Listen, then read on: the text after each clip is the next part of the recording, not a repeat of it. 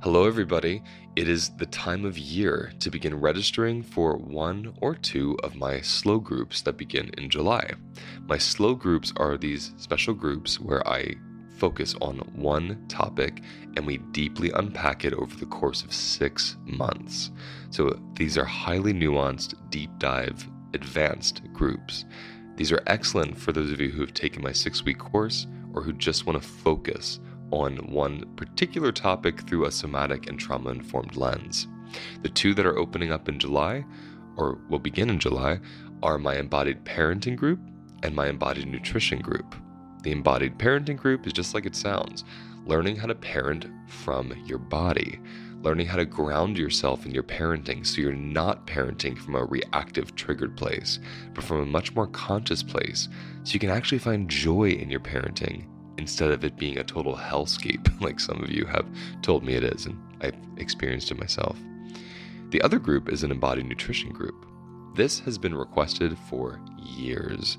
For the past 4 years after students complete my course, they say, can you please do a course on nutrition and make it longer than 6 weeks? So finally I can say, yes you can, and I can, and I did.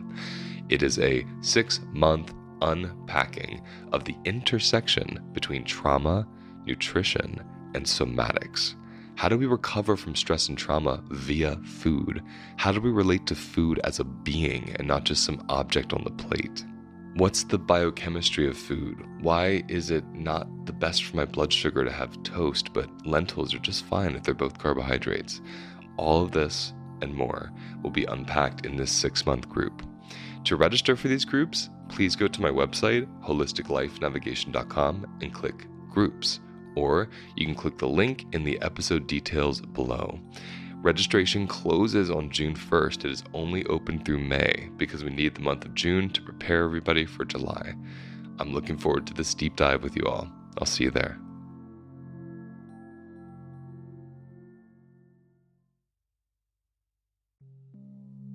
On today's episode, I welcome Yaya Erin Rivera to speak about her life experience.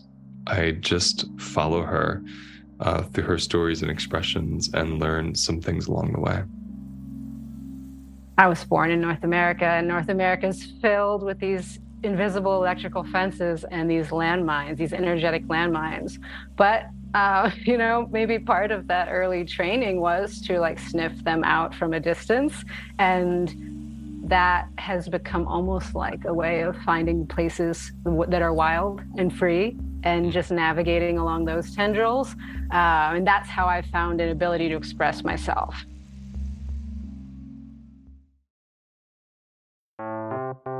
Welcome to the Holistic Life Navigation Podcast, where we discuss every aspect of life through the lens of somatic psychology, nutrition, and self-inquiry. My name's Luis Mojica, and I'm a somatic educator who teaches people how to find safety inside themselves so they can better navigate this strange and sensational human experience. Your time to learn begins now.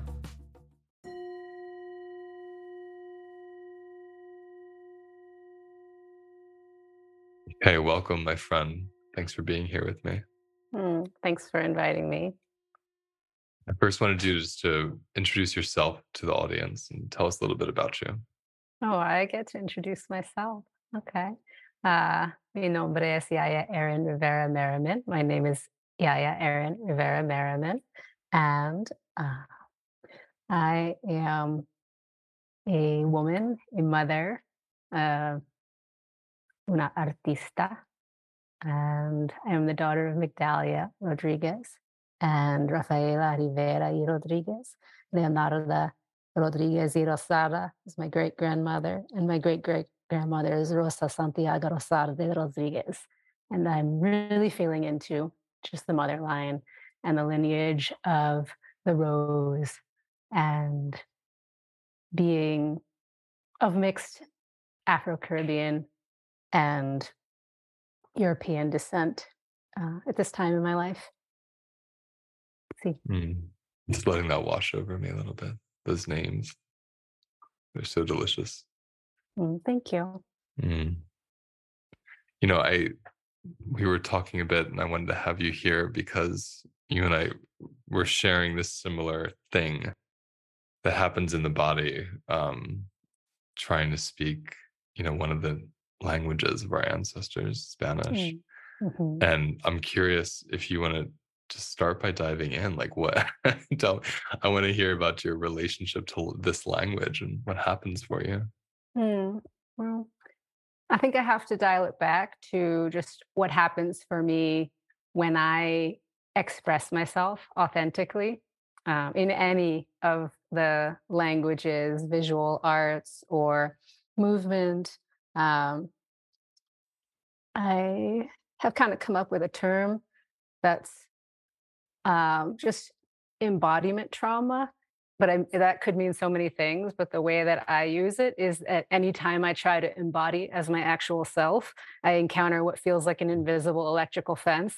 Um, and, it's actually been a huge blessing because, I was born in North America, and North America is filled with these invisible electrical fences and these landmines, these energetic landmines. But maybe part of that early training was to like sniff them out from a distance, and that has become almost like a way of finding places that are wild and free and Mm, just navigating along those tendrils. And that's how I found an ability to express myself, not in like fortifying my weak third chakra and feeling shaky and trembling as I'm being insulted and measured on a yardstick that has nothing to do with me, but just by being like whatever, I don't like it over here anyway. I like the green stuff over there, and I have no trouble expressing myself in the woods, in the presence of nature, and so that's kind of helped me to find my voice or find some strength in my physical body for the times when I have to speak in front of others who are judging me, which is a lot of people, which I think is a big part of the mixed experience. Is people don't realize that they're judging you or projecting onto you, but they're viewing you through, their experience incorrectly. So, as a light skinned person, I feel a lot of people make a lot of assumptions about me, and I've felt most of my life. Um, People, unless I make a huge deal about being Puerto Rican, people will not assume that that's there, will not see it, will laugh at me and roll their eyes if I, express parts of my childhood or things that are important to me. So, particularly around uh, dance, mm, movement, mhm, and speaking Spanish, those forms of expression have just, I think I was able to determine really early on it was not safe for me to express that way in Connecticut and in my the first majority white space that I encountered was my family. mm. Uh, and so I think I noticed that, being a baby and being in my mother's womb and hearing the vibrations of Spanglish and the way she spoke with her sisters and her family, and then coming out and seeing, oh, that only happens in this one space. But in No, wait, every what was the other, space? What was the space where it happens? my grandmother's house. Thank you for Got it. asking. Yeah, and which we spent a lot of time in, but it was obvious like this is some special family thing. But out there, we have to do our best. I watched all of my aunts and my grandparents doing their best to speak as much English as possible and with as much you know, to suppress their accents as much as possible, and just learning to read Mhm, classics of American literature and all of these things to mm, just try to pass. I think, and I think there's genuine curiosity and just wanting to grow and learn, but a big part of it was wanting to be safe. mhm, And so my belief is that I absorbed early on and deep in my nervous system that if I actually needed to get my needs met, that I needed to speak English, and that speaking Spanish was for kicking it, for relaxing, Hmm. and just being. Um, and then on top of that, I think I made a lot of assumptions that to learn Spanish, I would have to learn every word that I knew in English in Spanish. And I found this incredible relief in, especially in psilocybin journeys where I find myself just speaking in Spanish to all the rocks and trees and the elements, and it comes out very naturally, more naturally than English. But there just aren't a lot of words.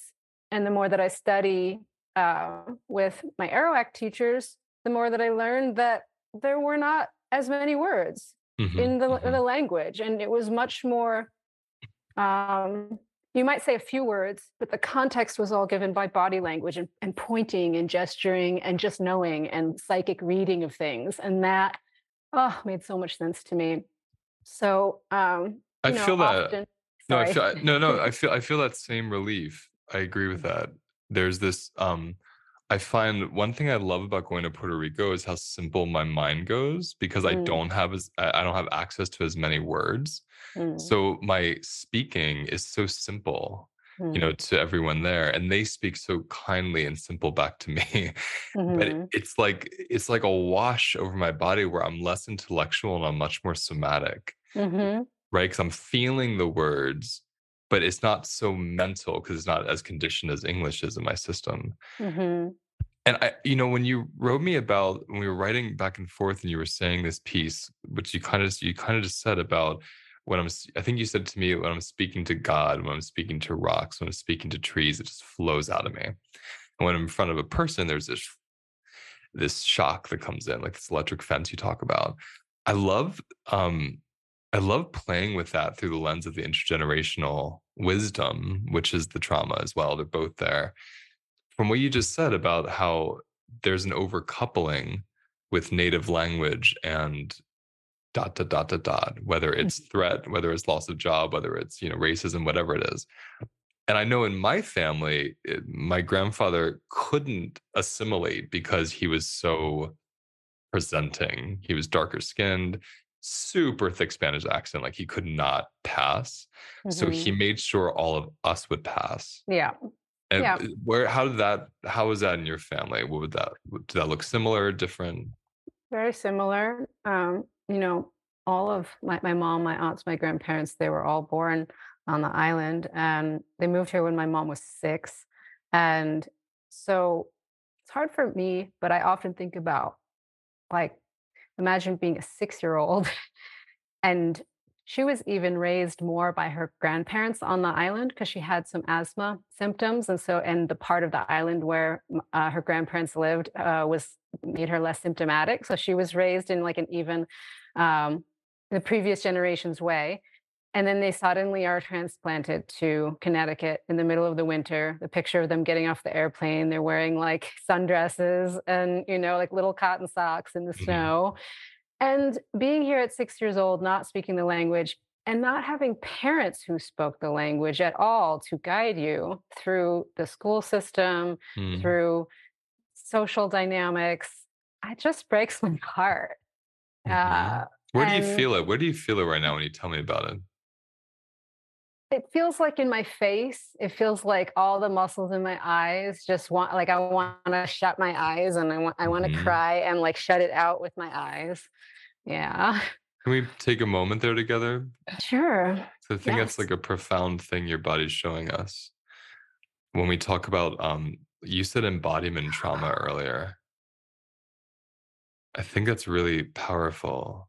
Embodiment trauma, especially with this reaction in the face, because with using your words, when you embody something that feels very authentic, very real, it's like a deep part of you. And that also means by embodying it, you're expressing it usually.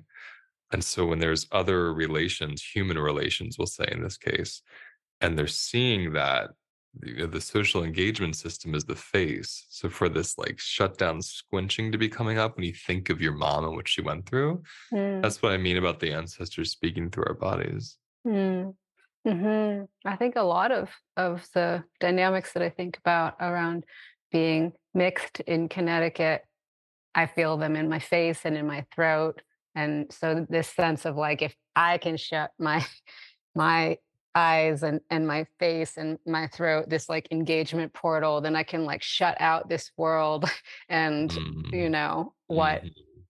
it is, the feedback that it's giving me that doesn't feel right, doesn't feel good. So again, that's another important somatic expression you're speaking to. Like when you said, I can shut out this world. I mean, the body is this really interesting creature. And so this like face area, there's so many openings. Like there's eyes, nose, lips, ears, to crown, all these places. To shut all that out, literally would make quite a boundary against Hmm. things coming in and permeating. Hmm. And where does that go when I say that to you around this? Oh, it just makes me laugh at like, you maybe remember, but maybe not. But I had the most epic resting bitch face of all time. I remember. I remember And, well. like when I'm comfortable and I'm not performing being present or being engaged, I do still have, resting bruja face, but it's different. It's very relaxed and my body's very relaxed. But my face and my muscles, I wore them like an armor, and I had a lot of chronic pain as a result of the tension that created. I think it's just, again, this is what I wanted to do here, just kind of explore this as it emerges, because it's intergenerational trauma and stories, right?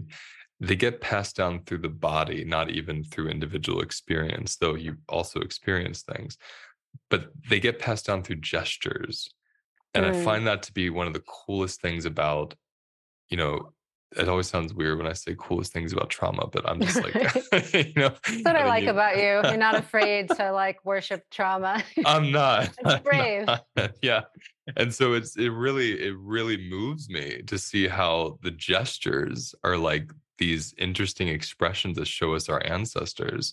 Do you have memory of any of your tias or your mama or anybody that had that with their face?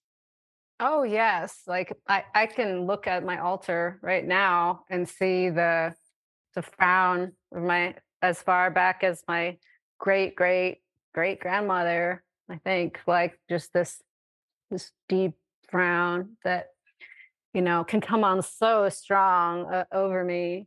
It's just like Mm. I am not impressed by what's going on here. I mean, it's interesting. There's a gift to that because there's a capacity for honesty. There's not a fawning mechanism. And then there's the shield of it. And I wonder, where does it go from being this true expression to a form of protection? Hmm. Yeah, it's very subtle, It's like Yeah. anything. I could be like, "I love you," or I could be like, "Love you." And Yeah. like Yeah. it's all in the experience. Yeah. Yeah. I'm just enamored by it. I'm also enamored by the medicine of being mixed. I can't get enough of it whenever I meet Mm, somebody. No matter what they're mixed with, we always connect over mhm, this, right? And I think it's interesting that you've been met with such adversity, to your expressions and your cultural mixing within your body, from other people. I don't know what that's about because I haven't experienced that myself. Do you have any insight? mm. I mean, I have no idea in the sense of, I could just speculate wildly that maybe we've experienced, we are in a patriarchy and you are male presenting. So we may have experienced really different things. And people can listen to you on my podcast if they want to hear more about, what you have experienced in your own, like, identity and expression. Um, but that's like one thing I would look to is that the work that I do is primarily with women. And I don't typically approach it through a racialized lens. I typically approach it through the place where we have all experienced diminishment under patriarchy, and what just I feel I know that journey. I feel I know that path, and that it's a path that I've walked back and forth along for many reasons. I love people, and I will go back for soulmates. I don't believe in that ascension thing. That's like, oh, I must only relate with people that are at my exact same vibration at all times. It's just like I have family that's working their way along the evolutionary spectrum at different rates. But if I find something, I will go back for you. And so maybe that's it. I think also I was very sensitive emotionally. So, if I can take a magic wand and just erase that the physical pain, or the like being sick a lot and then being thought of as sickly and needy, like if I could just erase that whole thing, then I have what's underneath that is a lot of memories of like just loving everyone. And I think that's part of my family medicine, is like, because I've seen it in reading my nieces, like especially one of my nieces, that I've just like seen her be like, her purpose is to love everyone. And that's like, seems very difficult. But I feel that applies to me as well. And that there was like an innocence, even for being 5, when you're like, of course there was an innocence, but it was like a naivete or something, where just if someone was there, then of course they were meant to be my best friend forever. And then I remember going over someone's house, and I wanted a snack or something, and they were like, okay, well, you have to like give me something. And the only thing I had was like a yearbook photo of my babysitter that like was really precious to me, and she like wanted me to like give that to her so I could like have some food or whatever. And she told me that day, I'm going to tell you how to be popular. If someone says, like, if someone asks you for an orange soda, then like, like tell them, okay, like trade them something for it, but then like don't give them the thing, like don't bring it the next day or whatever. This was in like second grade, and I thought that person was so cool. And then I went over to their house and we had this exchange, and I was like, I don't understand.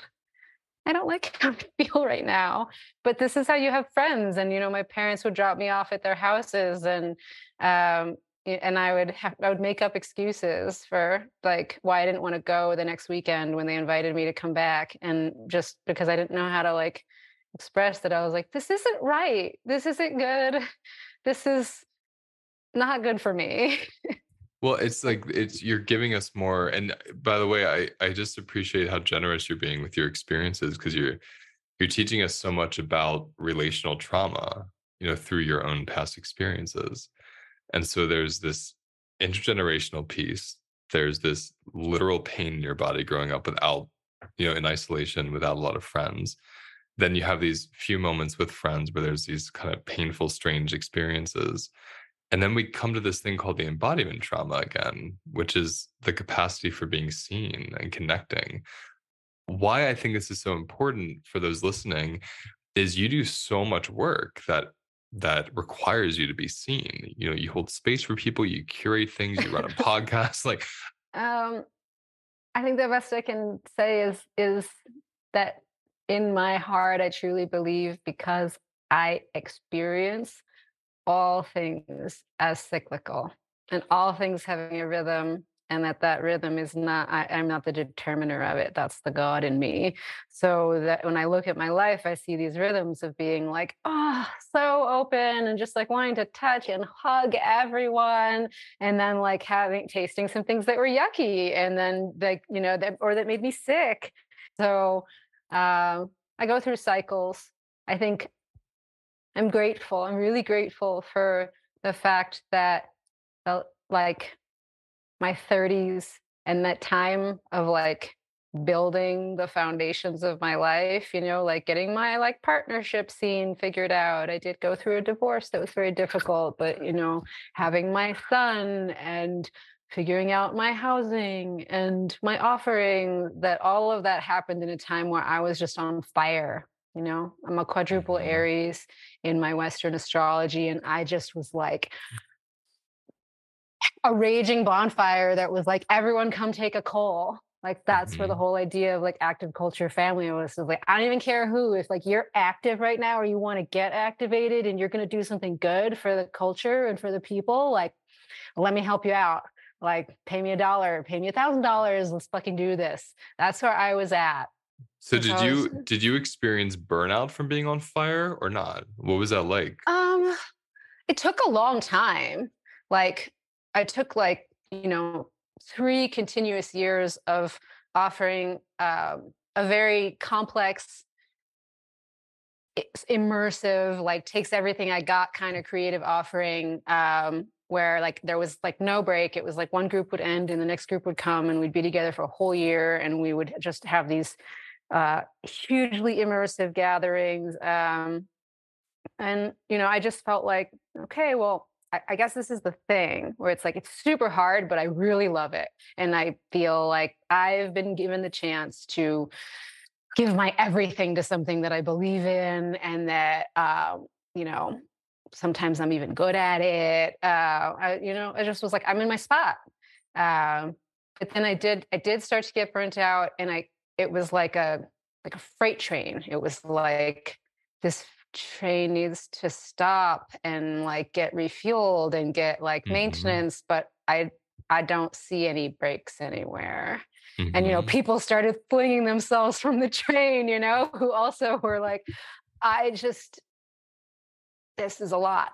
So 2020 was that just hard stop. And so yeah, I have been learning a lot about moderation, which I think is a huge thing that I'm here to learn. But Mhm.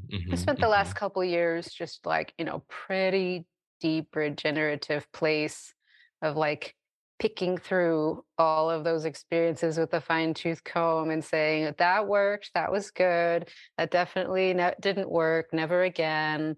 And just a big one is about like the time. Like I cannot design offerings that require like such a huge investment of my time personally, or anyone's really. I don't want to like hire someone else and then burn them out. you know? So where do you feel like you are right now in terms of like in 2020 there was that pause. Like what are your regenerative practices? How do you rekindle that fire? Tell me that process.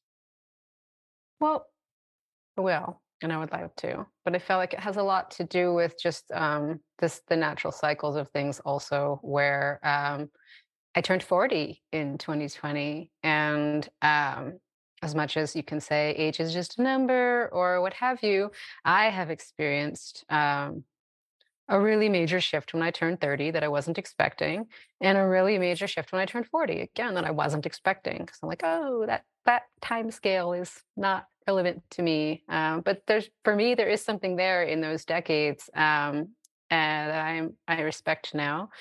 And my practicing the muscle of surrender enabled me to become a land steward decades before when I thought I would be able to, because the series of events that led up to it was just completely irrational and high risk and strange. But it deposited me in a bowl of nature Mm. where I just feel so much more stable and so much more in my body. I feel like I can take a deeper breath because the air is more what air is supposed to be, and smells like what I want planet Earth to smell like. Mm. And I don't want to not be here. So, I get a lot of opportunities to teach at festivals, and I see other people having like a really great time teaching at festivals. And every time I see that, I'm like, what am I doing wrong? What am I missing? Like, what's wrong with me? Like, I should be saying yes to more of these things, but it just like having something so good, where I'm communing with the elements, I'm learning directly from nature, just by Mhm. being here. Mhm. It really helps me with my priorities, which is something like I have difficulty prioritizing because I do love life and people.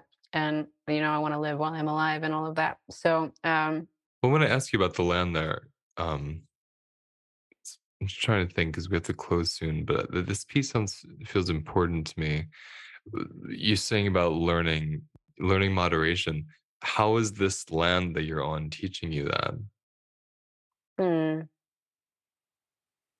Well, I think, like, again, if I look out the window, things move at a particular pace.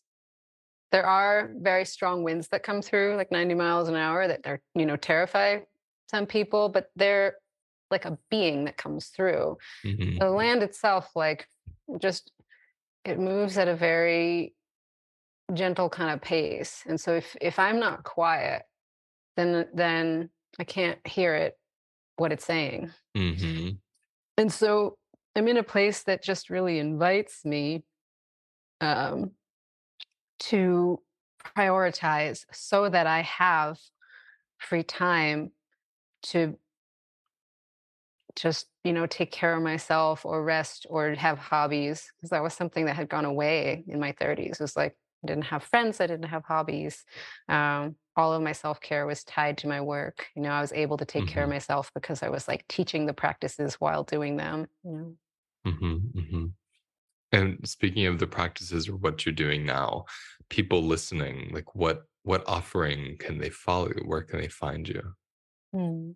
Well, part of the simplification of the moderation of everything is just really, um, really trusting that it's okay to just have a few things that I'm not going to be sharing all the time about different stuff, that I'm going to be sharing like once or twice a year about our program, which is it's called Medicine Mandala. It is a collaborative folk medicine apprenticeship and green witch initiation, which means that um, increasingly a lot of the actual skills are taught by other people, so that people can just have a really flavorful experience. I get sick of myself, I don't want to hear me talk for a year. And it culminates in a in-person initiatory rite. And so that's really my big creative baby. Everything else could go away, and I would feel like on purpose still if I was allowing that baby and that journey to just continue to shape shift. I see our time on earth as the whole thing is an initiation from start to finish. And, sometimes you need a party. Sometimes you need a quiz or a test that says, I did the thing. And I'm someone who needs those things. And so I also seek them out for myself and seek to provide those kind of experiences of, witnessing and celebrating key moments and thresholds as they're crossed over, and ceremonial moment that says, you did the thing. You are a woman of earth. You're here to protect the earth and serve the earth. You are that. Well, we're going to link your information in the show notes so anyone listening can click there and find you. Thank Thank you. you, love. Thank you for just exploring this with me and just teaching us about your experience. I appreciate it. Thank you for being curious. Feels good. So that's the end of today's episode. Notice where you feel the episode inside of your body. Those sensations, those expressions. That's how your body speaks to you. Sit with it, be with it, and let whatever wants to come up, come up. Because all the wisdom you're looking for is right there in those sensations. If you want to go deeper into these practices or find more information about my work, please visit holisticlifenavigation.com. I'll see you next time.